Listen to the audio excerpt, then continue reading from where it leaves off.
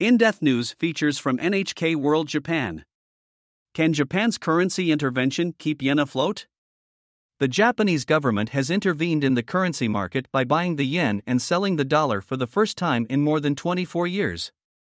The move was intended to keep afloat the value of the yen, which has so far declined over 25% against the dollar in 2022. Did the intervention have any effect? Why did the government act? Will there be more yen buying? NHK World asked an expert. Looking back on September 22nd. September 22nd, the day of the government's currency intervention, started out with all eyes on the Bank of Japan. The U.S. Federal Reserve had just raised its key interest rate by 0.75 percentage points and released a projection on future hikes that was more aggressive than the version released 3 months earlier. It was anticipated the Swiss National Bank would pull its key rate into the positive, while the BOJ would not change its ultra-loose policy and be left as the only country with negative interest rates. Not only did both of those things happen, but BOJ Governor Kuroda Haruhiko reiterated his strong commitment to easing, saying at his news conference following the policy meeting, the Bank of Japan will not raise rates for the foreseeable future. Rather, we will further loosen policy if needed. With the widening monetary policy divergence highlighted between Japan and other major central banks, the yen slid further. The Japanese currency had, up to that point, already lost about 20% of its value in 2022 against the dollar as many central banks had tightened policy earlier in the year.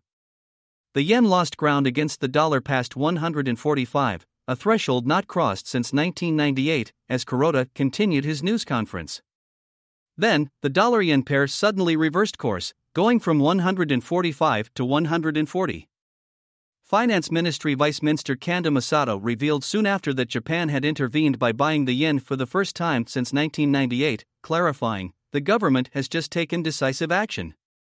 Japan spent approximately 2.84 trillion yen, or $19.6 billion, intervening in the currency markets from August 30th to September 28th. Information on the amount spent on each day within that period will be released in November, but if it had all been spent on September 22nd, that would make it Japan's largest currency intervention to date. Motive for intervention. The intervention came as people in Japan were suffering from higher import prices due to the weaker yen. Yen-based import prices are, on average, 41.8% higher than last year.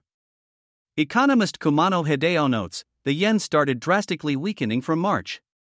If the currency exchange rate goes from 115 yen against the dollar to, say, 145 yen, that pushes up import prices by about 30%. People across Japan are feeling the effects, with shoppers complaining about price hikes. The Kishida administration must address the price increases or face a fall in its approval rating, says Kumano. The government has gone to its last resort in terms of forex levels, intervention. Kumano adds that intervention is psychological in nature. An intervention right as the yen weakened past 145 against the dollar was meant to make market participants conscious of that level. Every time the yen weakens past a key threshold, the government will set a new line of defense.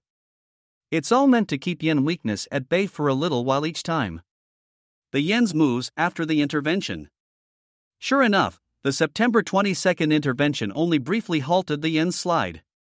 The dollar-yen pair returned to roughly the same levels as before the government's move. What's more, the yen weakened further, with the greenback making it past 149, a 32-year low for the yen. The government's intervention was aimed at strengthening its currency. Yen buying reduces the amount of yen in the market and raises its value. However, the BOJ's ultra-easy policy is having the opposite effect. Monetary loosening increases the sum of money in the market, thereby lowering the value of the yen. The government buying the yen while the BOJ maintains its easy stance is like stepping on the gas and the brakes at the same time. Kumano says officials are painfully aware that intervention can only accomplish so much. The government knows that the effects of intervention are limited. That's why it launched a surprise attack, so to speak, at the most effective time, just after all the major monetary policy decisions. You deploy such a strategy when you know your battle strength is lacking, so to speak, he says. How limited the government's ammunition is may depend on Japan's foreign exchange fund special account. This is basically where the government gets its funds to intervene in the currency market. Kumano notes, there are about $1.3 trillion in this special account, so if you evaluate just that figure, it seems like the government has an abundance of funds. However, much of that money has been invested into things like US government bonds, so the amount of liquidity the government has may actually not be that high.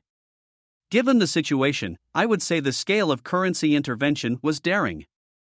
He adds that officials were able to be bold because they likely have no intention of continuing intervention for an extended period. How long, then, might the yen buying continue? Kumano believes the government will keep intervening for several more months because it thinks the yen only needs to be kept from weakening until the US economy takes a hit from its own hikes. There will likely be concerns about the US economy in a few months, and the Fed may stop its rate hikes. If that happens, the currency market will see pressure in the opposite direction toward a stronger yen. He points out, if you see the market eventually turning around, intervening right before the corner would be the most effective. The other risk to fighting high prices. Currency intervention isn't the only tool the government is using to tame high prices. Prime Minister Kishida Fumio says his cabinet will compile an economic package to fight inflation. However, Kumano cautions that policy support could weaken the yen further, and thus worsen inflation if it's seen as more than the country can finance.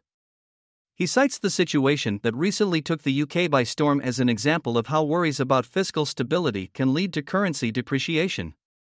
The Truss administration unveiled tax cut plans to help its people deal with soaring prices. That meant the government would have to borrow more, which prompted investors to sell the British pound. The sterling hit a record low against the dollar. The economic panic that ensued was so great that the British government had to backtrack on its tax cut plans.